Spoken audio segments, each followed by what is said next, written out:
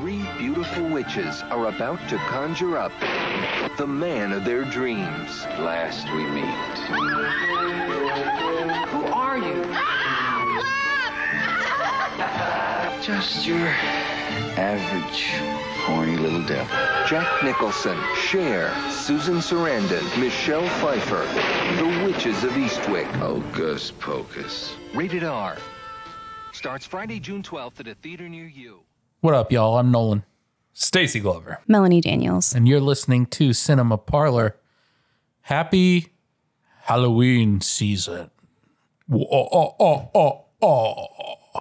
Every year. I just want some fall weather to hit us. You want it to be Stars Hollow outside. Oh, yeah, I do. Like right now, just to give you all an understanding, in the Midwest right now, it's like 90 degrees on, we're still going to start this season off. We've got a number of films to talk about over this next month, and we're going to kick things off today with Melanie's pick. Before we get to that, Melanie, what are we drinking on today's episode? This week, we are doing a little thing I like to call by Felicia. It is a very flavorful cherry cocktail. So what you want to do is 2 ounces ginger beer, half an ounce cinnamon simple syrup. Oh, sorry, I messed up where I had it. 2 ounces spiced rum. And then for yours, the non-alcoholic version of this, you can do any of your favorite spiritless spirit. Mm-hmm. But for yours, I used the Seedlip, but this one is their spiced variant. Yeah, Seedlip Spice 94. So again, you just want to do 2 ounces of whatever you're using. And then for added witchery, a couple dashes of some luster dust or edible glitter to kind of give it that sheen. It's so good. It's really good. It's so tasty. It's very tasty. A simple syrup recipe for the cinnamon. 5 sticks of cinnamon, or you can do ground cinnamon. You're just going to want to strain this afterward. About a cup of sugar. I do half granulated sugar, half brown sugar. I think brown sugar makes simple syrup a little bit warmer. And then water, boil it, put it in a glass container in the refrigerator. It's going to stay for about 2 weeks. Nice. Yeah. I got to say, for any of my NA drinkers out there, you won't be disappointed in this cocktail. Rum I used in this it's just a spiced rum. You can use anything. I think mine was Honey Creek Hollow, and I garnished ours with a bunch of cherries. Stacy, no cherries for you.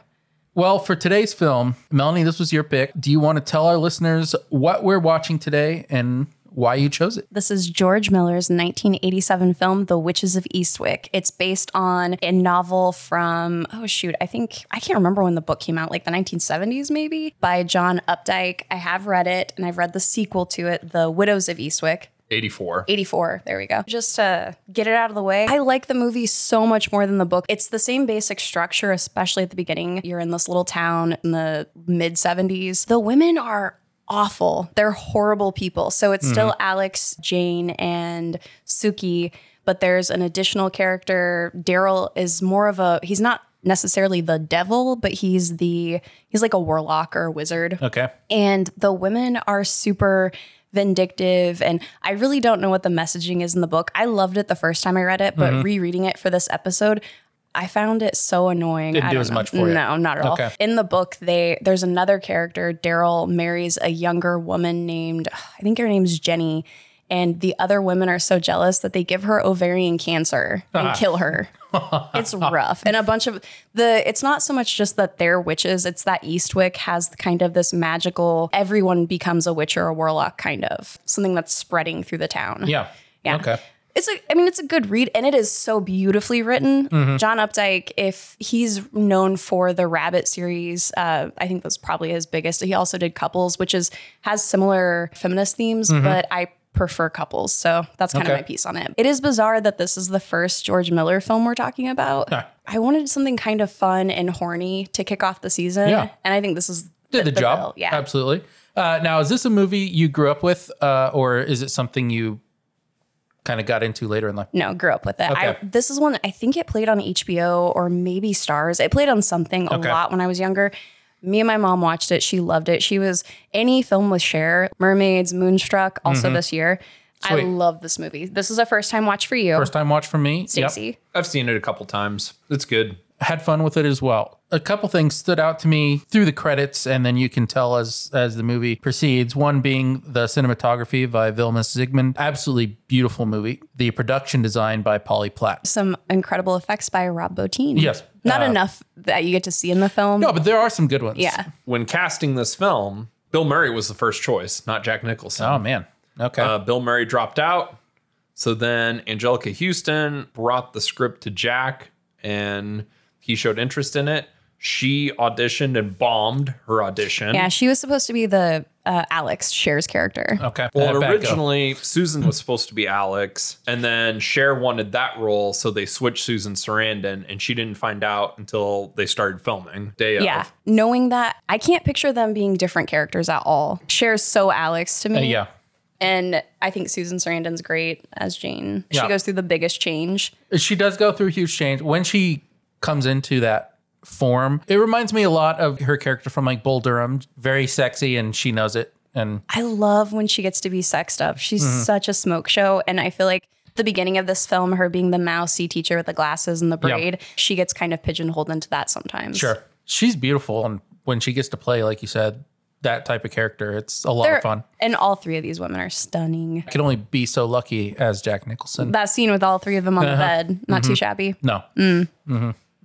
All right, let's get into the film, shall we? Yeah. As Melanie mentioned, The Witches of Eastwick, 1987, directed by George Miller. From Letterboxd, 3 beautiful women, 1 lucky devil, all in caps. 3 single women in a picturesque village have their wishes granted at a cost when a mysterious and flamboyant man arrives in their lives. In the cast, we have Jack Nicholson as Daryl Van Horn, Cher as Alex, Susan Sarandon as Jane, Michelle Pfeiffer as Suki, Veronica Cartwright as Felicia, Richard Jenkins as Clyde, Keith Yoakum as Walter. I'm going to mess up this gentleman's name. I'm sorry, but Carol Strucken as Fidel. Those are our big players. There's a few other people I could mention, but those are, I would say, our main cast members. Let's get into this. You guys will have to help me out along the way because this was my first viewing, so I didn't go heavy. Well, on and notes. also to start the episode or to start the film, I gave you both a handful of pumpkin cinnamon rolls. We had pumpkin cinnamon rolls and a pumpkin coffee, and it was delightful. The film starts with Susan Sarandon or I should say, I'm going to call her. I'm going to try my best to call the characters' names here. Jane. She's leading a band at school. Right off the bat, we all noticed a little kid who's a cymbal smasher who doesn't appear to be the same age as the rest of the children. He appears to be maybe 4 years old in total of his years. He's a very little boy. Yeah. And he's rocking hard. He's a good cymbal smasher, though. Is he? He's always on beat. He's the only one doing anything in that band at the beginning. He does it when he's supposed to. That's more than I could say what I would have done, probably. You were in band, weren't you? Yeah. You were not in band? No, I was a choir boy. Little angel. I was a percussionist. Oh, Yep. so that's why you're criticizing his Yeah, that smashing. little boy sucked. Damn. Okay. Well, I liked him. All right. We first meet, which I think you were eating your cinnamon rolls, so I didn't expect you to have it down. We first meet Alex. So the very first thing you see after we sweep over the town, which I love all the intro shots of just coming in through the town. It reminds me a lot of the shots that Tim Burton would use later for his Beetlejuice. Yeah, Beetlejuice. He does the same for introducing Edward Scissorhands. It does have that flair. I kind of thought about that a little bit too. The John Williams score is really solid. I love the score. And it I doesn't... almost thought like a Danny Elfman would kick in with those shots. Yeah. After we see all of these beautiful, our little stars hollow of Eastwick, we then go into, and I can't remember what it is in the movie, but it's where Alex sells her fertility statues. So the first thing you kind of see is all of these little naked fertility statues that she creates with clay. And we meet Alex and her daughter. We kind of get a sense for what Alex's lifestyle is like. And then we move to Jane, who is Susan Sarandon. She's a band teacher teaching these kids who are awful at their instruments. Right. And then from there, we meet Walter, which I don't know if you have any notes about. Walter is a pretty scuzzy dude. He walks in during the practice here and he understands that Jane is getting divorced. On that day. And he says a few things in her ear and grabs her little tush as he's walking out. And oh no, it's a scene I like. Well, maybe we can work something out. It's not worth it, girl. Yeah, I don't think it would be either. I don't like it. I didn't like He his looks like look. he would have a smelly tooth. Yeah. I don't understand. No offense to the actor, just the man, Walter. So she is a part-time teacher. Yeah. Michelle Pfeiffer is a reporter. A part-time reporter. Part-time reporter with like a billion kids. Yeah. And No Cher husband. Yeah. makes fertility statues for a mom and pop gift shop. How do they afford? Cher lives on the water. Yeah. Like how She do has- they can't be making money off of that. Look, it was probably cheaper to live in small towns back then. Okay, maybe. In I don't, the old in the old 1980s. 80s, you know? And There's no way that it would be cheap to live in Eastwick, even in 1987. no, it wouldn't have been. But But I get what you're saying. let's think of We it can this suspend way. our disbelief and Yeah, say that maybe all three of their it's like on significant others that they used to have were sugar daddies. they and, weren't. I can tell you Okay. that. Well, no, I mean that's a good point. Now, the movie, which is so weird because I do feel like the movie is too long for what it like the tone and everything it's going for. Because it's so cartoonish. But also, there's like so much stuff that's not really covered. Right. And, like their kids, their families are very much not a I part. like of, that it's not though. I'm so good with that part because it's the least interesting thing to me. I don't care Sure. about their husbands. I don't care about their kids. making it tighter and just focusing on them. That is better, but it does leave some questions. Right. That we'll never have the answers to. True. True. After all this takes place, we have a little concert that's happening at the school. It's like assembly, a the- concert, some happening. Like the town square out in front of, I don't know. And Susan Sarandon, Jane's character, is guiding this band that is playing. It's even worse in this scene than it was in the previous. Right. It's not going well. And America the Beautiful. Yeah, I think they're I trying think to. she's playing. Oh, never mind. You're jumping. Go later. I Okay. jumped. So the band's playing, and the town is there watching. This is the first time we see Suki as Yeah. well because we meet the other two women. Suki, the first time we see her lap is just a pool of children. Yeah, for sure.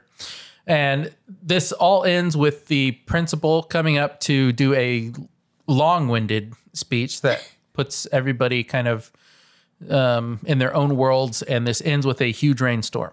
Are we sure it's the principal? I don't know. Well, at first, I think it might be the mayor. it might be the mayor. I can't okay. remember. I was a little confused on the setting. I didn't know if we were at a school or if we're at City Hall or so. I don't know I think what's going on. I think that he was checking on the school band because they were to accompany this like speech that he's giving. Yes. It seems like one of those towns that everybody goes to everything and there's one church and everyone goes to that church. And Again, for the Gilmore Girls fans out there, this is a Stars Hollow type. And I like that about it. Veronica Cartwright does her song first, or Felicia. She does her song with the band, and then I think he is the mayor, you're right. But he steps up and gives this just one hell of a speech, and Yep. something odd starts to happen. Yep. So we get a huge rainstorm. We have after this storm, we have kind of a ladies gathering of our three leads. storm is more important. So the way they cut this is it's very purposeful on how boring and dry the speech is, and everybody hates this dude. I love how the sound kind of goes out, like it's mono and Yeah. So they keep editing like these quick cuts between our three leads, the crowd stirring, the clouds, and this is our first showing of them manifesting something. Yeah. They're the ones who caused the storm. it's the first sign of witchery afoot. The three ladies have a meetup together, and it seems they do this every Thursday night. And they have some martinis. They got some snacks. They're just living their best lives. This scene, not the martinis, obviously, but this scene reminds me so much of what my stepsisters and I used to do. And I've told you guys about this before, where we would have our movie nights and we'd just get a bunch of random food. Popcorn, you'd have cheese and crackers, you'd have a jar of peanut butter, just random things. We'd scatter them around on the floor and just watch movie after movie and stay up all night. I love this scene. Yeah, it's a good scene. And of course, we get Cher in sweatpants and cowboy boots. She's wearing like a cut up t-shirt, sweatpants, cowboy boots. She looks amazing. Strong look. Absolutely. Yes. At the end of this scene, we get our next conjuring with these three ladies talking about what their quote unquote perfect man would be. Who should we be looking for? Somebody nice, somebody you could like, Somebody with a brain, somebody you could talk to. Someone you could really be yourself. Yes. Well, you would definitely have to be from out of town. Well, especially considering what's in town, Janie. Or a stranger, that would be interesting. A tall, dark prince traveling under a curse. In Eastwick. Romantic, a foreign prince on a big black horse. All right, no, okay. If we're gonna have it, let's have it all. Handsome, he should be really handsome. Not too handsome. Nice eyes. Nice ass. Huge. I prefer small. Right, I Janie. do, aesthetically, I prefer small. Sam was huge, and there were times when I just could not face it. Well, I'm sort of in the middle myself. But, I mean, all right, who cares? As long as it works, it's in. It's in. Well, it's a nice thought, but wishing for it is not going to make it happen, is it? No. I don't think that men are the answer to everything. No. Then why do we always end up talking about them? And What do we get? Jack Nicholson. Obviously. We're not introduced to him yet, but that's what they conjure. The way they're talking during this scene, that alone, 400 years earlier would classify them as witches. Just them talking like liberated and Sure. talking about sex. Yeah. Each one of them is talking about what the perfect man would be for them and how different each one is, even down to like penis size. Yeah. And I also like that you're kind of getting, while we're still not seeing him, but you start to feel his presence a little bit more in the town. It cuts to things that are happening with the storm and kind of intensifying as they describe things. I really like the editing in this film. Next up, I have us meeting Richard Jenkins' character Clyde and his wife Felicia. They kind of run the local newspaper. What do you guys think of these two? Not to bring it back to this, but we see their house later. They live in a Mansion. Yeah. It's implied in that scene where he fires Michelle Pfeiffer that she owns the paper, Yeah. that everything is hers, her money. That's why he had to do the smear story. Yeah, the burn piece. Yeah. Right. I'd say at this point, we start getting some of my favorite stuff, which is I like small town stuff a lot. So we start getting a lot of the small town gossip. So the gossips come in that we've got a new guy coming in town and he has purchased what people are calling the Lennox mansion or estate, whatever you want to call that. So yeah, I really like these kind of just few minutes here of just all the townsfolk talking, and including an older lady who said she met him and she felt things she hadn't in quite some time. So she runs the little general store that Alex sells her fertility dolls at. And I love the way her eyes light up whenever she's like, I started blushing. That's right. Well, and a key part of this is no one can remember his name. Which this is another thing, a thread that's in the book as well. I really like the secret spreads through the town of this mysterious stranger. The name is completely at a loss for everybody. They're just like, well, it sounds foreign. I don't know. I can't remember it. Well, it's interesting that in so many fables, like these devil-like characters, that their names give them power. Well, even in Catholicism, Yeah, so once like the name is said, it's this big crescendo. Sure. And then It's a thing chain- happens. Yeah, it's a chain reaction and power grows. Uh-huh. Yeah. Definitely. Enter in Jack Nicholson, Daryl, and his entrance is classic, I would say. So this is what Stacey was alluding to earlier. We have another concert, this time with Susan Sarandon character playing a cello, I believe. Is that correct? Yes, poorly. Give us the setup, what takes place as we meet Daryl. It's just a small town concert, and then you start hearing beastly snoring. Everybody's mad except for our three leads who find it hilarious. They're giggling. And then once it ends, he falls out of his chair. That's our introduction to him. You see him fall, and the camera zooms in on his face.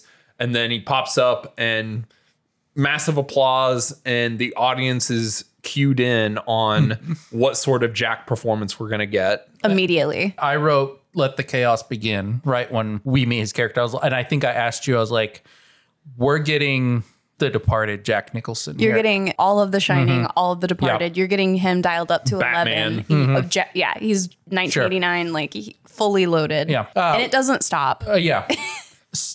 Quick side note here. I just want to tell this story for our listeners because it made me think of it as we were watching the movie. Stacy and I had a few film classes together in college, and there was one film class in particular, and I had a long week. I was very tired. Our professor showed a Vietnamese movie that was, I don't know if it was good or not because it was not. I slept through most of it, but it was this Asian cinema? It was an Asian cinema class, and I fell asleep in class, and I was snoring very heavily. Was Stacy near you? He was right next to me. You did not wake him up? He didn't. No, fuck him.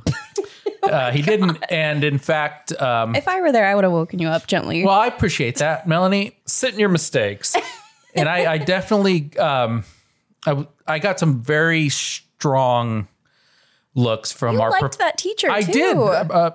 It was a professor I actually had a great relationship with later in college, but at that moment in time, You had to he earn that probably, relationship. Yeah. I don't. Poison Ivy too. He did not care for me at that moment. Did you ever stay after?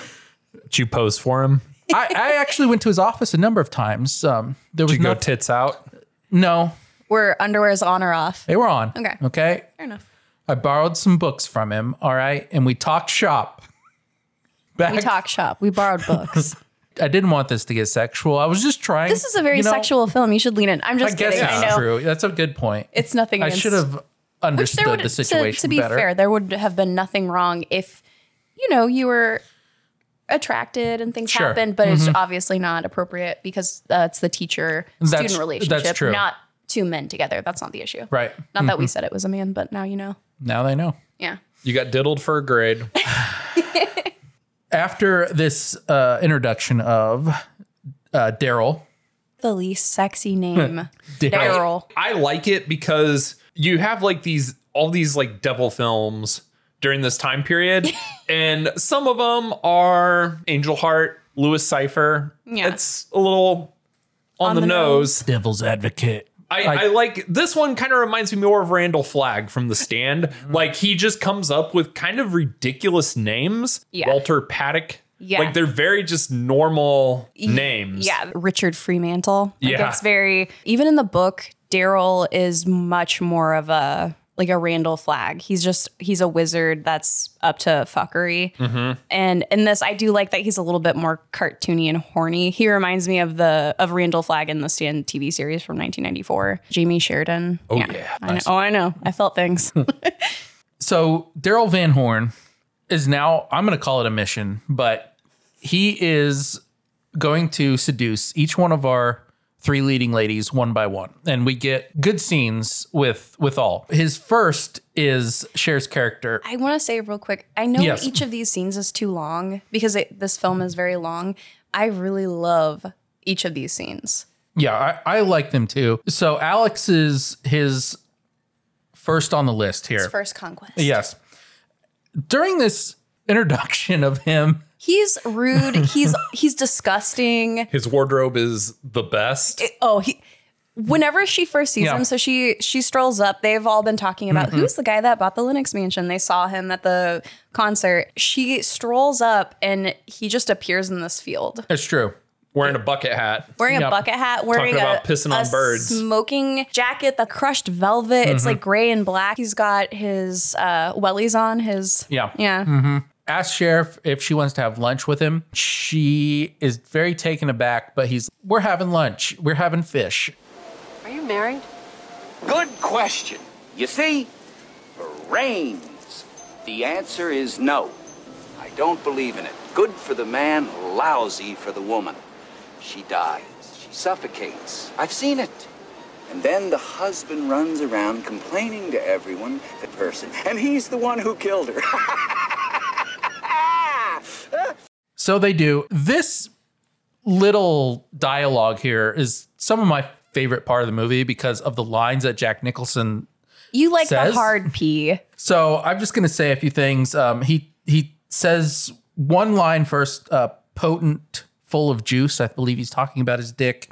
Well, he's talking about the statues. Sure. Whenever he picked up her statues, because that's the thing we didn't talk about. A mysterious stranger came in, and this is before they know the Linux mansion has been bought. It's the very beginning. someone came in and bought all of her statues, all of her fertility statues from the general store. And he is describing, you know, those little statues you make, they're very potent. And he's rubbing her palms. He's definitely fully erect at that moment. Absolutely. So while they're eating, he starts talking about a number of different things, including dick size and different women's different desires. There's a lot of talk that any woman or person that was interested in him in this situation would leave within 30 to 60 seconds, I would imagine. He's purposely so crass during his wooing of Alex. It's really funny, though. It's a great scene. Yes. He says everything that a guy shouldn't say. Exactly. But he's also complimenting her and saying that men are stupid, women are amazing. He's trying everything he says is still so off-putting. So even though I shouldn't say he says everything wrong, he's saying the right things, but the wrong way. Yeah. What is it that you think you're doing? Being as direct with you as I know how. I thought you might appreciate it. And, anyway, I always like a little pussy after lunch. What do you say? Are you trying to seduce me? I wouldn't dream of seducing you, Alexandra. I wouldn't insult your intelligence with anything as trivial as seduction. But, I would love to fuck you. I think the appeal, and I think what gets him, is the honesty. Yes, it's refreshing. I think him speaking in such frank terms and just, I want to fuck you. I think there is some of the allure to that, and it makes it to where later in the movie, the deceit is like harder for them to handle because he has been so honest with them. And open. Yeah. Part of it is that he shakes up the small town for them individually in such a way. So for Alex, it's like they're just in this humdrum. Everything's the same. All the houses are similar. Everyone's just well-to-do doing their own little things. And they're kind of the three women that it's like, well, they're not married and they each have their own little kind of pariahs of the town. So him coming in and just being honest and not being a white picket fence is such a turn on. Yeah. So after they eat, he walks her through and shows her his mansion. And he's very direct about wanting to have sex with her. Shows her into his room, puts on a strange robe. He takes off a robe to put on another robe. Yes. By the way, his hair is, like Melanie said, it's something. It's got a little ponytail. I don't know why. I think everything about his portrayal and the wardrobe, the way the hair looks is perfect. I wouldn't change anything. It almost feels like they already designed makeup and wardrobe with Bill Murray in mind. I think that Jack is better for what they describe. I feel like the script, a lot of his dialogue, I could hear that from Bill Murray. When he goes on his rants in Ghostbusters, it's very like similar cadence. Yeah. At first, Alex appears not to be into this. Jack does say the line that I have to say, I always like a little pussy after lunch. And after he says that, she's off-putted, it would appear, and she's about ready to leave, works a little devil magic, gets her back in. He does a rebuttal that she cannot refuse. Honesty. Yeah. Come on, Alex. Isn't this what you want? And it is. Mm-hmm. Another line, he says, just your average horny little devil. And Alex falls for Daryl's spell, and I love the shot of them kissing finally, and then the bed, them just sweeping back and him laying her down. It's such a good shot. Well, and it looks like there's some trickery to that shot, almost like they're on a treadmill or something as they're doing the smash zoom, because it feels like the room is distorted.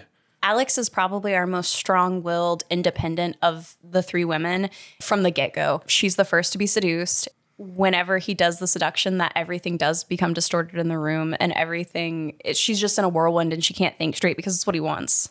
Felicia has quite a nasty accident. What happens in this scene, if you guys could refresh my memory just a little? I know she slips on some pearls that drop. That happens before. That happens earlier. Yeah. No, you're fine. I think it happens before. Right after the concert. It's when they say his name. Yeah, okay. Because it's the thing that happens. Yeah, so Yes, you're okay. So I missed that. No, you're fine. You're completely fine. After he is introduced to the entire town with snoring. That's right. Yeah, they're all whispering. It's the camera's kind of walking through the crowd, and everybody's having their own conversation about, you see the old woman from the general store, and she's like, yes, I met the most interesting man. I can't remember his name. And then it goes to Felicia and Richard Jenkins, and he goes, yes, the man that bought the Linux mansion. And it's all these little whispers that are happening all at once. Culminates in Susan Sarandon reading the personalized card that he leaves for her, Daryl Van Horn. And that's when the beads break, or the pearls. Well, she's very much a pearl clutcher, and her pearls break once his name is said. And you get a really silly cartoon scene balancing on the stairs with it's very much a banana peel, like For sure. Which, by the way, Veronica Cartwright, an unheralded MVP of this movie. During this time period, she is one of my favorite actresses to pop up in a film. I always love seeing her in these genre films. The things she does in this film, I find so revolting. Not that she does, but things that happen to her character. We'll get there. But the oatmeal is very upsetting to me. Which is where we're at right now. So that's what I was meaning to talk about. The most upsetting food stuff in a film. Yeah. So as we said, she took a pretty nasty spill. Broke her leg. Looks really Her head's bad. busted up, man. So she's in the hospital. Clyde is taking care of her in the hospital, feeding her oatmeal. And it's a pretty nasty scene because as Clyde's feeding her, she starts going on a tangent. She's losing it. Yeah. She goes on several of these rants to her husband throughout the more the screw turns and Daryl's shenanigans through the town. She's like talking about apocalyptic destruction and everything in the first one, where later in the rants, she goes very sexual. This one, it's more of world destruction and bombs and Yeah, nukes. yeah. Yep. And then she starts like ripping into Clyde about how he's like a spineless individual. And she also thinks that he's somehow abling the evil that's spreading through the town, and that she has an issue, which there was already something that had happened earlier in the film with her and Suki, Michelle Pfeiffer's character, where she comes in, Michelle says something, and she drops a jar of honey and a thing of flowers. Michelle ends up coming to the hospital during her rant. And she starts screaming and turning bright red. Rough time. Yeah, but somehow, since Suki works with Clyde, she thinks that he's enabling the evil. Yeah. I don't know. Very strange. Yeah, but she's definitely going down a path. And there's also just a lot of saliva in her mouth every time she talks after this point. It's really funny too, because like as she keeps talking, like as the scene begins, Richard Jenkins' Clyde is like slowly giving her oatmeal. The more she talks, she's talking, he's just like shoving it in, like, trying to shut her hell up. Yeah, he's literally trying to shut her up with oatmeal. Lady number 2, Daryl comes to visit Jane, Susan Sarandon's character. For Alex, he goes honesty. Jane, he goes passion. Yep. He's all about just passion and art and a lot of velvety words. Yeah, and obviously she just got divorced. I believe at one time he tells her that men are cocksuckers, aren't they? Something to that effect. After they have a but a discussion and everything, and he starts seducing her, he comes to the conclusion, let's play music. Let's play some music. They basically have sex. Having sex through music. Through music. It's great, yeah. There's a full climax for each of them. Her fucking instrument lights on fire. That's right. It's really hot. After they make love, the next time we see Susan, and we'll get to this in a second. Because they make love, and then Jane, they make love. Sorry. Yeah. Make love. Make love. That's right. That's what you guys just said. Yeah. Make love. They make a love. What lover? We only just arrived. Perhaps our talk of lovers has made Catherine yearn for more shinshy. And I cannot believe you told them that! My lover has a fiery soul. Lady number 3. Now, this one is a little different because with Suki, she doesn't get an individual one-on-one with him to start with. The other 2 ladies are already at Jane's already at his mansion. They're meeting up for tennis. And so... And Michelle Pfeiffer is supposed to have this interview with him. Right. Like for the paper. Yeah. Yeah. He bought the estate. He's an interesting stranger. And this is a paper that writes about people's vacations and just garbage because it's a small town. Nothing happens. So anything someone buying a house in the town is big news. Especially a mansion that has a sordid history. Right. We've got that going on. The ladies, all 3 of them are kind of quarreling a little bit. At first, there's a lot of cattiness between, not Sookie again. She's just sweet there. through the She's whole like, thing. And she's just there to like, she's excited because both of her friends have told her, Alex has told her about this amazing man. And then once they get there to play tennis, earlier, Jane's already there. Yeah. And she's looking totally different. And they're like, oh, okay. So it's like, we're all going to play. But it's kind of a cat fight between mainly Jane and Alex. Right. I also liked on the way there, Alex and Sookie are having conversation on the bike ride. Okay, so we have a doubles tennis match with two of the girls on. So it's Alex and Sookie on one side, and it's Jane and Daryl on the other. Yep. And things get feisty. Things get feisty. Things get weird. A lot of strange happenings with tennis balls and suspended in air, moving slowly, moving time faster. differential. Yeah. He's slowly enabling them to unlock the magic that they have power. Yeah, and something that becomes more apparent later, they are magical. It's not that he gives them their gifts. They have it already before they meet him. They conjure him. He just unlocks it for them. Yes. And eventually they figure out that, oh, we're stronger. Yeah, definitely. So I liked this scene pretty well. So what you were talking about, the way he chooses to seduce Sookie, I think is really interesting because she asks him once they get to that moment where, are you going to seduce me? And he's like, yes. She's like, how? I don't know. And I don't know yet. It's just a very candid, because she's so sweet and she's so different from the other two. She constantly just gives and gives and gives. So no one really is ever looking at what she needs and providing. I'm only kidding. I don't mind. Drugs have no effect on me. Really? Neither does alcohol. It's true. It's boring, but it's the truth. That's true. Are you going to seduce me too? Yeah. How? I don't know. Well, I should warn you, I get pregnant. I mean, I get pregnant all the time. The drop of a hat, I could borrow your toothbrush and get pregnant. Well, I'll keep that in mind. That doesn't bother you? No. You're not like other men, are you? I'm not. Most men, well, my husband, trying to keep everything under control, pretending everything is normal, always very rational, always an explanation for everything. Oh, but men need that, don't they? They need to feel everything is solid, and the truth is, the world just isn't like that. Certainly not with you three around. And it's also the first time that his in game is ever brought up, where she talks about, well, you wouldn't be interested in a fling with me because I get pregnant all the time. She's like, I'll use your toothbrush and I'll get pregnant. And he's like, I don't mind. Which ultimately, the big deceit is he does just he wants children. He wants boys. Brindle flag. To carry on his name. Jack is the most handsome whenever he's seducing her. He is very engaging, and he's definitely doing bedroom eyes, and he's talking in a lower voice, and it's very seductive. Yep. So I think he's the most sensual with her. I would agree with that. This seduction with Sookie. They're in a throuple. They are. So we kind of get Mormon. And everybody is cool with it. They got that Mormon glaze. Big love.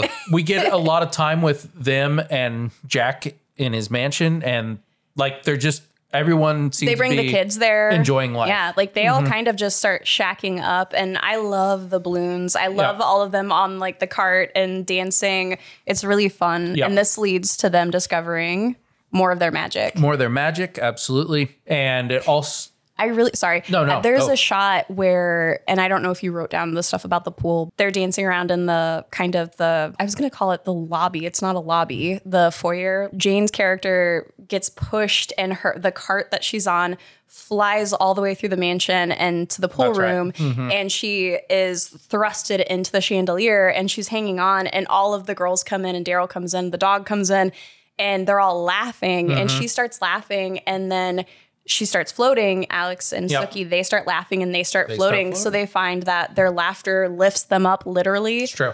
And there's a look on Jack's face or Daryl's face where he's kind of taken back. Like he's like, oh, it's really subtle, but I love it. Yeah. He's kind of like, these women are very powerful. Yep, for sure. And they don't know it yet. While this is going on, word has been spreading around town that they're whores, they're sluts, they're nasty women, whatever you want to call them. This is what's going on with the town. It's just a lot of women pitted against women being shitty because there's somebody having good sex and they're happy. And they're happy. If this is how they want to live, let them live that way. They're not doing anything. They all tried to get married, try to have normal lives, and Didn't work out. It's ungodly. Mm-hmm. Shame. Them being whores. Whores. Mm-hmm. The scene of her in the grocery store, I don't know if you have that part written down, but it's very Pretty Woman. When I was younger, I felt really bad for Jane in that scene. Sure. Because she looks so good and she's so happy just eating her pickles. And I'm a pickle girl. I get it. Eating her pickles, just picking out double chocolate candy cookies. bars, Yes. cookies. She's living her best life. Yeah. And then all these uppity bitches. That's right. Good Lord. Article gets written in the paper. Well, Felicia did some work on Yes. Clyde, and Clyde does a hit piece on the women, but he doesn't name them. Right. And it's all on Daryl how the town's suing him. She starts having Felicia starts having more random outbursts, and there's a scene that happens in church. As you said earlier, she starts talking about their sexual acts, and she's very upset about sex. She's upset, yeah. And so, yeah, she causes... Says she likes to get fucked, but she... Oh, yeah. She likes it, when you're married and God is cool with when it. acceptable. Yeah. Mm-hmm. Exactly. When you're chaste up until that point. Yes. Which is kind of funny. Like, not much has changed since then. True. Yeah. Yeah. In fact, I would say movies are a lot more chaste now than they were in the 80s. This is a total sidebar, but there is a big thing on Twitter where people are sex scenes really necessary? And I'm just like, well, it's one of the most annoying things. Yeah, it's like there's like a weird people being like, it's not necessary, and actors hate it. And it's like there are intimacy coaches on film and television sets for a reason. Everyone's an adult that they sign up for something. They know they're going to be nude in something. No one gets to a set anymore, and someone's like, take off your clothes. Mm-hmm. If you're in that kind of thing, it's not an official film. You're in a porno. Right. I think agree. sex is fine. Bring back TNA. Give us and more, gore. Give us that. And I want to hear more fucks. Yeah. That's right. And I want to hear fucking. Ball slapping. And people getting fucked up. Okay. Hell yeah. Well, we're fine with violence. You just can't show any tits. We're fine with violence with no consequence, but you can't have, people getting like. You can't have stabbed in beheadings and heads anal bleachings just out in the open. That's right. Yeah. Shame. All right.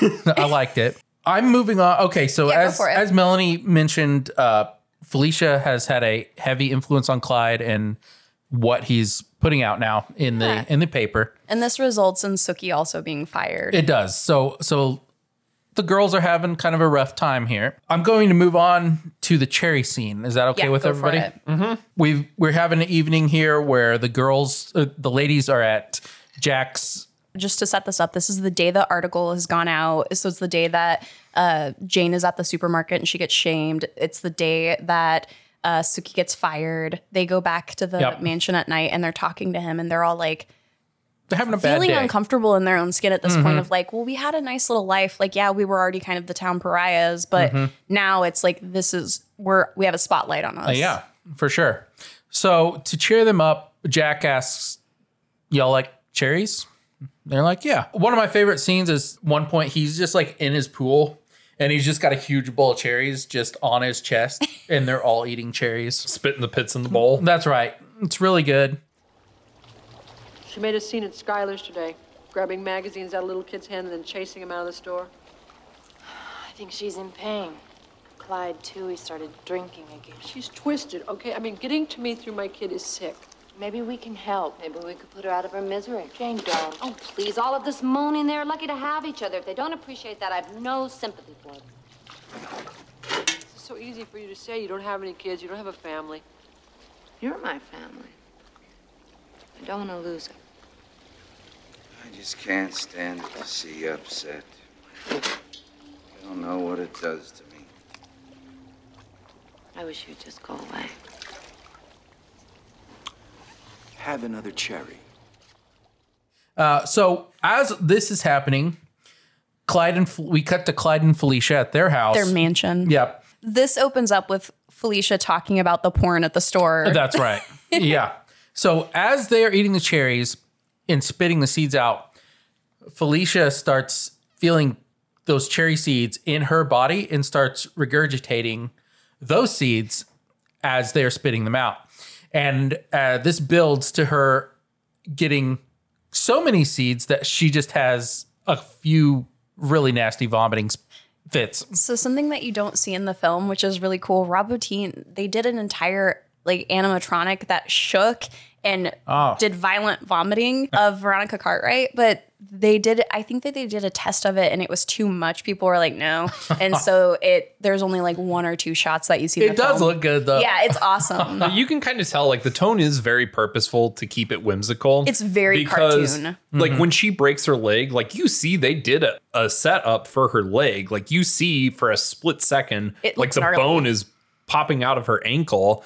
And I have to imagine they shot close-ups of that and that got cut. What Richard Jenkins does next, like all of that is just... Honestly, I mean, anytime we can see more of Rob Bottin's beautiful work, I want to. But I'm also okay with the tone. I'm fine with not seeing everything. Sure.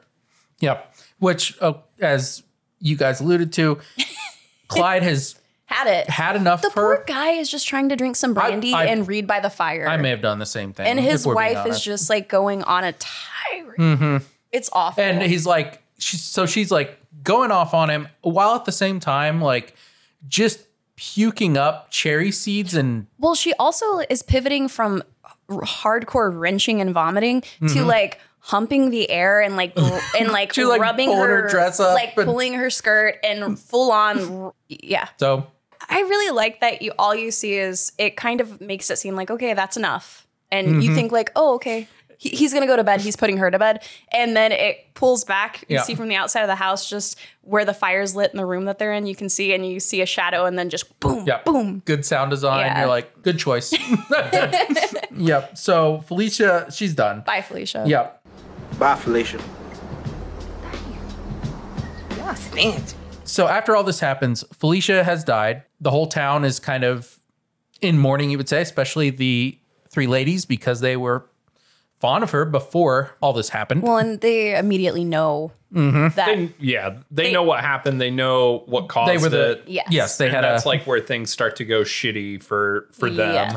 Yes. So they've got a bad taste in their mouth with Daryl now. They do. And so they distance themselves from Daryl for a while, and he does not take it well. No.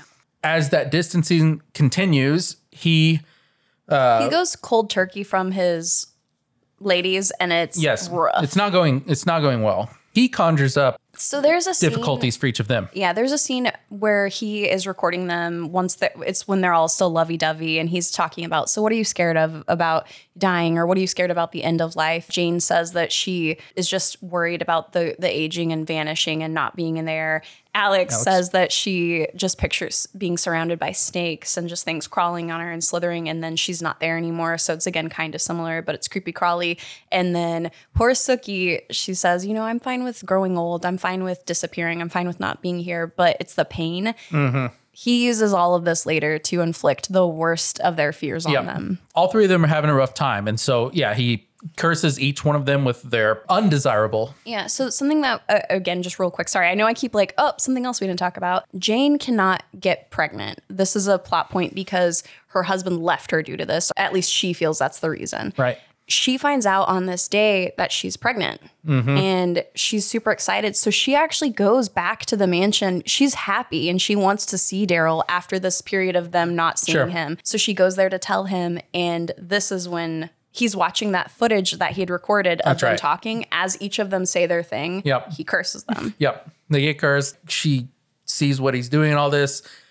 She notices herself look very old and withered. As you said, with Alex's character, she wakes up in a bed full of snakes, which would be one of my worst. I have nothing against snakes. I'm just terrified of them. So that would be bad for me personally. And then for Sookie's character, she starts just having hemorrhaging for no reason, and she gets cold sores all over her mouth. She gets which Michelle Pfeiffer, man, you cannot make her look ugly. But yeah, she's in a intense amount of pain and there's no reason. No one can figure out what's wrong. Figure out what's going on. So she's just wrenching in this bed and she's cold sweats. And finally she asks them, Alex particularly, you need to make him stop. It's also during this time that correct me if I'm wrong, all three of them find out they are pregnant as well. All of them. Jane says she's pregnant and Alex says that bastard because they're all. Help me out here. After all this, I know there's a makeup here, but so what happens after here? After the hospital scene, Alex rushes back to Daryl and she's pissed. She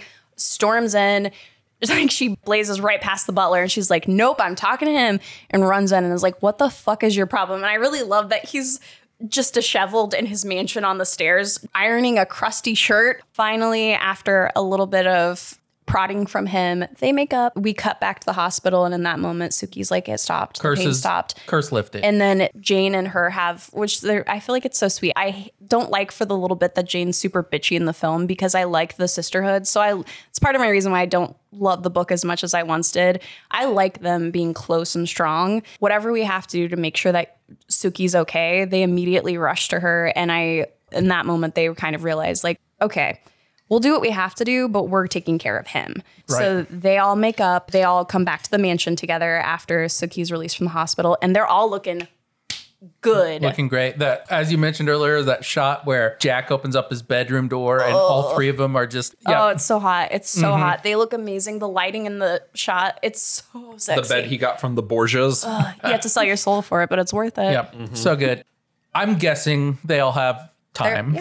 And after this happens, Jack heads out to go to town. Well, they're insatiable. He's got to go get them bread and meat and ice cream. And when he leaves, the ladies are going to conjure up a spell to get rid of Daryl. And they're making a waxman. We have quite a use of a brew and one of it kind of looked a little bit like one of Alex's dolls that she made. They made it out of wax. Yeah. When they're done creating this little doll, so on his errand, they're quickly like, okay, we got to banish him. Like, let's get our shit together. And they bust into his library and they steal a tome. Not a tome. What is the word for it? Your grimoire. That's it.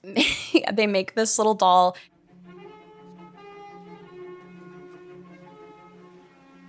It doesn't look like him. It doesn't have to look exactly like him, sweetheart. We know who it is. We should have saved a little hair for his head. He looks a little funny with no hair. This isn't going to hurt him this much. We're not trying to hurt him, Jane. We're just trying to send him away. Jane, come on. As he's in town, this all happens as so he goes to the market, gets some food. They don't have ice cream. So he goes to the ice cream shop. And as he's trying to order ice cream, that's when the pain starts and they start putting the needles in the little voodoo doll. Jack has a freak out session in the ice cream shop. I love that the poor boy at the ice cream parlor is like, are you having a heart attack, man? It's really good. And they chew up some cherries and spit on the doll. This keeps happening. He wanders. So I'm guessing this is a Sunday. He wanders into the town church.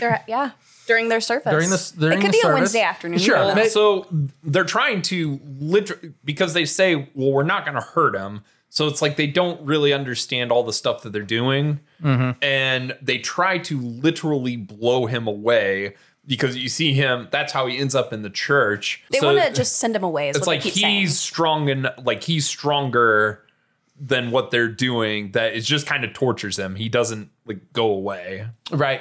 Yeah. It just takes bits and pieces of each thing that they do. They spit the cherry seeds. He starts vomiting eventually. Yeah, well, he's at the church. He starts giving a sermon of his own to about everyone.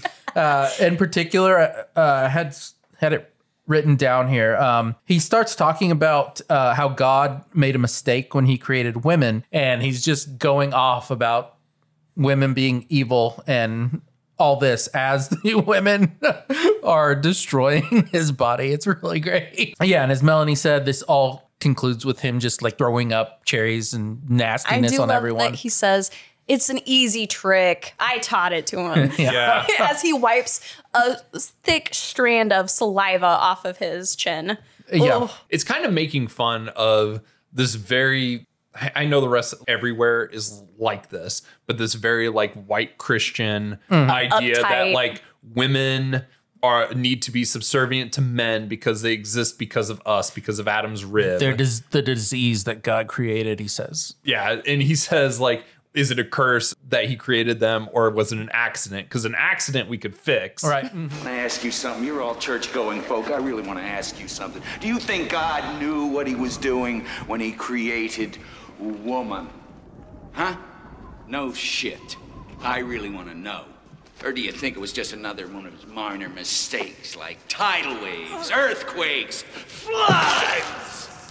The whole movie, he's dialed up to 11. He goes to 15 at the end. Definitely. Yeah. All right. So he leaves this church. He's trying to drive home. He's at this point, having a very difficult time. Yeah, they're cleaning up because they're like, just in case he comes back and it didn't work. So they clean up all this feathers and they're running around the entire house in a mad dash. He's and like, every time they move the doll, it moves him. So he's in the car and Swerving they throw it into a pot and it like falls into the sink. All these things happen and he just keeps getting thrown around. Yeah. One of my favorite moments is like as that's happening, there's like a dude on a bike and he almost just It's a good stunt. Which, by the way, reminder, George Miller's the best at shooting cars. It looks so good, too, when he's driving that. All of this, of course, and I think I said that to both of you. It's like, it's a George film, so of course there's an awesome car segment. Right. Well, and I mean, he even does like some Mad Max shots, especially like when he's speeding home. You have, there's this wonderful shot where they're driving and then you see the car and it just speeds right up to the camera. It's awesome. Okay, so let's finish off here. He finally makes it home, but he is his body is changing. The demonic one hand, whenever he goes to slick back his hair, one hand is just this clawed, gnarled demon hand. The other hand's still just, Daryl. Yep. We're getting... His teeth are fucked. His eyes are red. We get a few different versions of him. During all of this. Yes, and his final form is, to make things short, the ladies win. Like big time. They win and get rid of him. Whenever he shrinks down, so he does the huge blow up and he's this big creature. When he shrinks down, it reminds me so much of Beetlejuice again. Yeah. Very, like the hair, everything is very Beetlejuicy. Sure. Anything else you guys want to say about this before we cut? Just, again, some more good effects. You don't get to see them very much, but what's theirs cool. Yep. The ladies get rid of Mr. Darryl. We cut to 18 months later. The 3 women have had their children. They are all boys, as Melanie alluded to, and they're all living in the house. They're all living in his mansion, and they have kept the butlers. They all seem to be doing well, and which good for him. You know that he's probably like, oh man, I just get to hang out. These women are hot and they're nice to me. Jack probably, and I get to hang out. These kids are cool. Daryl probably treated him like shit. Definitely, he made him stand out in the hallway whenever he's just watching movies. For sure. Yeah, that big place. He couldn't just let him sit down, have a Coke. Yep, and. At the end, we have the 3 little boys watching their father, Darryl, on all that room with all the TV screens. The ladies turn the TV off at the end and say, that's enough, and movie over. As far as the length of this film, I do feel it's a little too long, but I also wish the third act was a little bit more expanded. I think it's really fun when they do all the effects and the... I wish there was more stuff of them doing witchcraft. Agreed. Yeah. Could tighten up almost every scene in the film, honestly. I don't know. I love everything that's there too. So it's too long, but I don't know where you cut it. Sure. Yeah, I would say I had a fun time watching this. I do have some picks, but it's a bit long. And I really liked the last 15 20 minutes. The first 45 minutes, so much fun. The last 15 minutes, so much fun. There's that middle section. And it also, after for the me, seduction. And yeah. And I do understand the story they're trying to tell and all that. It lost some of the comedy as well. That it loses momentum. Was laughing a lot at in the first, as you said, 45 minutes or so. Yeah. I would still recommend seeking it out. And I'm glad we watched it. It's a enjoyable movie. Great pick, Melanie. Had fun. Highs, lows. Yeah. Are we ready? Oh, sorry. Really quick, just a random note about this. There was a producer, I think his name's, is it maybe John Peters? He wanted to put Aliens in the film because Aliens was such a big success. We should do that. We should put an alien in this. And George Miller was like, why and where? He's like, just figure it out. I'm not going to do that. There was a lot of issues on set for this where George Miller kept conceding. they were trying to do, he'd never worked in Hollywood before. The producers that were on this said, well, we've really got to make some cuts. We got to do some things. And so George Miller was like, well, I'm never in my trailer. If you guys just want to take that, I'm always on set because I'm always needed. So just take my trailer, take whatever. Yep. They were like, oh, this guy's a chump. We can just push him around. So then they just kept taking more and more things. So finally it got to a point where George Miller was like, nope, I'm not doing anything unless you guys meet my demands and I get to, we're not doing an Alien. We're not doing any of the stupid shit. We're just doing my film and this is what it is. And at one point there were talks of replacing him during production. Oh, wow. And Jack, to his credit, he supported George, was like, if you replace him, I am walking. Nice. I'm not completing the film. So good for Jack. Just little notes about that. I thought it was pretty interesting. That is. I'm glad there's not an alien in this film. For sure. My high is the cast. Everyone is excellent in this movie. Jack Nicholson is such a joy to watch. He's cooking. Them ladies are real fine. Oh, yeah. My low, it's just the length. Tighten it up. Oh, and my make them laugh. I mean, Jack Nicholson, I don't know if there's a particular scene. I do like the seduction scenes a lot. I think they're very funny. My high is going to be like I said, there's a lot I liked here. I'm going to say the little slumber party that we have in the first act as they conjure up their quote unquote perfect man. Just your favorite individual scene. I liked it a lot because not only are we introduced to the characters, but you understand their relationship with each other and their lives, and also dicks. It's really great. My low is I agree with Stacey on the length of the film. I was a little disappointed that the comedy doesn't hold as well in the middle part.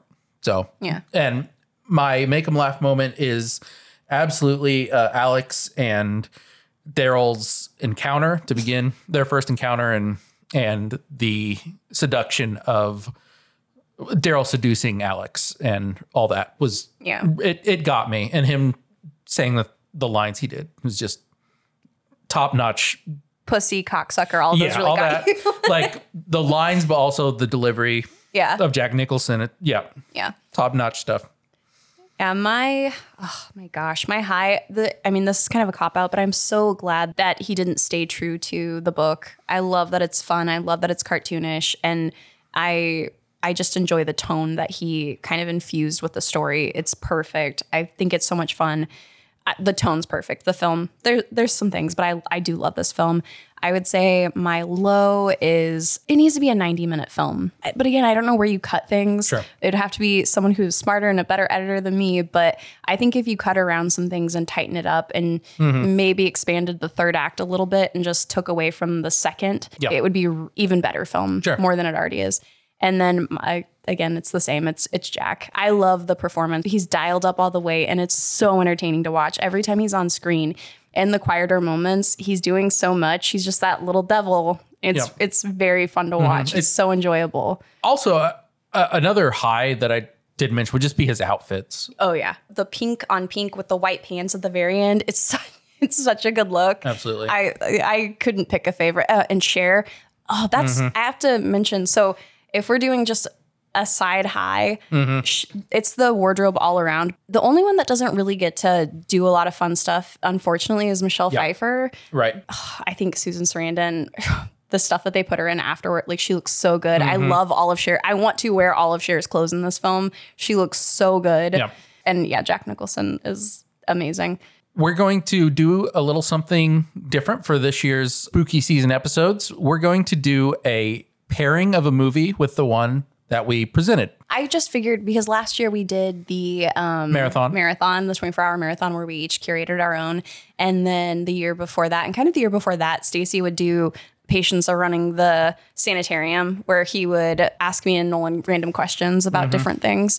So this year I figured we'd just keep it simple. So we're just doing, just what would you do a double feature with? And you can expand it if you want to do a book, if you want to do a video game, whatever. But I figured today we'll just do films. Sure. So I'll start. I'm going to go with Death Becomes Her. Another similarity where you have three smoking hot women, a man who's just kind of dumpy. No offense to Bruce Willis, but he's purposely dumpy in the film. Right. And I love both of these films. I think they pair really well together. I'm going to go with delightful devils, I'm going to go with Devil's Advocate because I really like Al Pacino's performance. It's a fun devil. It's off the handle. It's kind of the start of, I mean, I know Scent of a Woman kind of starts that Al Pacino, but I think people forget, like, he's really good in Heat. He is. Even though he is kind of doing, throwing that heat. It's purposeful. She got a great ass. But Devil's Advocate, that is like top notch Al Pacino out of his mind. But it's so good, yeah. Very It's good, so fun. very horny. It's a solid film. I'm going to go with 1987 Slumber Party Massacre 2. You're insane. I understand. Explain. I get it. Well, we have a number of ladies fighting an entity that is not actually human. There's a lot of body horror in this as well. And it's someone that, now the differences are there, but I think it'd be a fun match. Instead of just being a straight up demon or devil, this guy is, I don't know if you could call him a figment of imagination, but I believe he's an actual entity here. But the girls here, well, our main girl is scared of losing her virginity, and him with his nasty Big drill. penis is there to The flower. Yes, exactly. So there are some differences, but I think it would be a fun double in its own way. Nice. Well, if we're ready, I must ask you. Oh, we have an MFK. We do. All right. Are you ready? Oh, Is everyone absolutely. really quick though? For Daryl, marry, fuck, kill, just in general, just Daryl. What do you do to him? I'm gonna pull for Daryl here. I'm gonna marry him. Okay. Because You want all of the experience. rich guy. Yeah. I could have whatever I want. Stability. The main thing is if I just need to not stray from him. I have to understand that he's gonna want sex. You're gonna have to get pregnant. He's gonna want a lot of sex, and he's gonna want me there like 24/7. So in the book, he runs off with the dude at the end. He does. He runs off with the amazing. woman that he marries, Jenny. He runs off with her little brother, I think. Oh man. Yeah. Well, I'm gonna make a case for that. Same. Yeah. Okay. I'm just gonna fuck him. Nice. I want to know Okay. what that thing do. Okay. You want to know about Cher's that? talking that about curved. whatever it curves the wrong way. I still don't know what that means. Well- As a child, I didn't know what it meant, and I still don't Okay. know. Here. But is it hooked? That's what my curiosity Just is. the head that's crooked. I think it bends upwards. So it's Or- constantly like greeting you like, hello. Like that. Yeah. Like a banana. Okay. I see. I definitely would be interested in that. Well, dick you'll as know, well. 'cause you're gonna have to be ready for I mean, that. I'm gonna be very well acquainted with it. Yeah. I also imagine his dick transforms for whatever woman he's with. That's Absolutely. what It's a that's what magical my Pee-wee. belief is too. Since Yeah. each one of them kind of was into a different penis size. Very different. Yeah, Some like small, some like big. Some So I like guess my Daryl's got a vagina. that could be true too. we don't know. Yeah. All right. So the actual MFK Okay. to end this out though is the women. So Okay. Mary, oh man, fuck, I kill. hate this. I know. I'm sorry. Mary, fuck, kill. Alex, Suki, and Jane. I'll go ahead and start. I'm sorry. It's fine. You know, I sadly have to kill Suki, and she's like she's maybe the most attractive to me of the three. But This I find character. this character Too many kids. But there are a lot of kids, and I find the other two just more interesting. I mean, I also can't deny, like, when Susan Sarandon gets hot, as we talked about, quote unquote hot, that hair does it for me. And the big hair. Yeah, Sharon, the big hair too, is like the outfit, as you mentioned, that she wears in this movie, I'm just like, I would like to do things with you. I know it's redundant to say that Cher is a style icon, but man, even when she's not trying to Yeah. be, she is. So I'm going to marry Jane, and I'm Marry- going to F Alex. Okay. And I'm sorry, Suki. Yeah, I'm gonna kill Suki. I'm gonna fuck Susan Sarandon, and I'm Jane, gonna please. marry Alex. Alex. Okay. I am going to kill Jane, fuck Alex, marry Suki. I'm hoping Man. to raise those babies. Okay. I love Sure. Michelle Pfeiffer I've got to say, this is probably the hardest one we've ever had because because they're all. I can't yeah. imagine. I'd Yeah. marry all three of them. I'd marry all three. Right. Yeah. I I do would- things all three. Whatever I would- they need I me to would do for Daryl it. them. Yeah. I'm happy to be a throuple. Daryl it, but throuple, not whatever make it the is. mistakes, okay? Because you got to keep that thing going. Yeah. Oh, yeah. If you look into that, you've got to... Yeah. It's going to be that balloon party every night. Can you imagine, like... Yeah. They want cherries. Yeah. I give them It's cherries. like, if you've got 3 people that are into that situation, you cannot get rid of that situation. We will all agree just unilaterally on the show. It's you marry all 3, you kill nobody. Right. Mm-hmm. Yes. Sure. Absolutely. Tough one, but it had to be done. Hell of an episode, guys. Yep. Good time. So we'll be seeing you all very soon. Next week. Got some really, I think, going to be some enjoyable episodes coming for this Halloween season. And so everybody strap in, get ready, watch some fun horror movies, and listen to Cinema Parlor. You can find us on iTunes. You can find us on Spotify, SoundCloud, wherever you get your podcasts at Cinema Parlor. You can find us on Instagram and Twitter, because I will not use the stupid name that it's called now. You can find me personally on Letterboxd at Chuck Madden Jr. At some point in the near future, I might be making my Twitter profile public again because of things that have happened in my personal life on a positive note. So be on the lookout for that at some point in the future. We'll start sharing it. When Sure. we do, yeah. That's Glover84 on Letterboxd. Plastic Werewolf on all social media. All right. Rate and review us if you would. Let us know what you think of the show. We'll read it on air. Promise. We haven't got any of those for a long time. So hit us up. Though I don't take it personally because I don't ever leave reviews for shows. So I don't either. I get it. I get it too. I get it. Just listen. That's all we care. All right. So we'll see you guys next week. Enjoy the horror film watching and happy Halloween season. The Witches of Eastwick is an odd, strange goofball movie, and I liked it a lot. It's not afraid to be eccentric, and it isn't afraid to allow all of its actors to really stretch into the kinds of people we don't see every day, no kidding. Especially in Eastwick. It's quite possible that no actor except Jack Nicholson in the whole world could have played the role of Darrell Van Horn, certainly quite this way, the devil who comes to live in Eastwick. He has a way of raising those eyebrows and giving us that big, diabolical grin, and we know he's capable of anything, literally. And as for Susan Sarandon, Michelle Pfeiffer, and Cher, they're like a trio. Their timing is wonderful. They're great when they're playing Nicholson's foils, and at the end of the movie, when they get their revenge, you can almost feel the fun they're having. And I had a whole lot of fun, too. I had a whole lot of fun for, I'd say, about 2/3 of the movie. And Nicholson, I mean, he's a national treasure now. I think he is our biggest star. I think he's going to last for centuries. I mean, he is. Decades for sure. When he goes sliding across the bed in his pajamas as the devil, I mean, that's just a beautiful scene. That's just wonderful.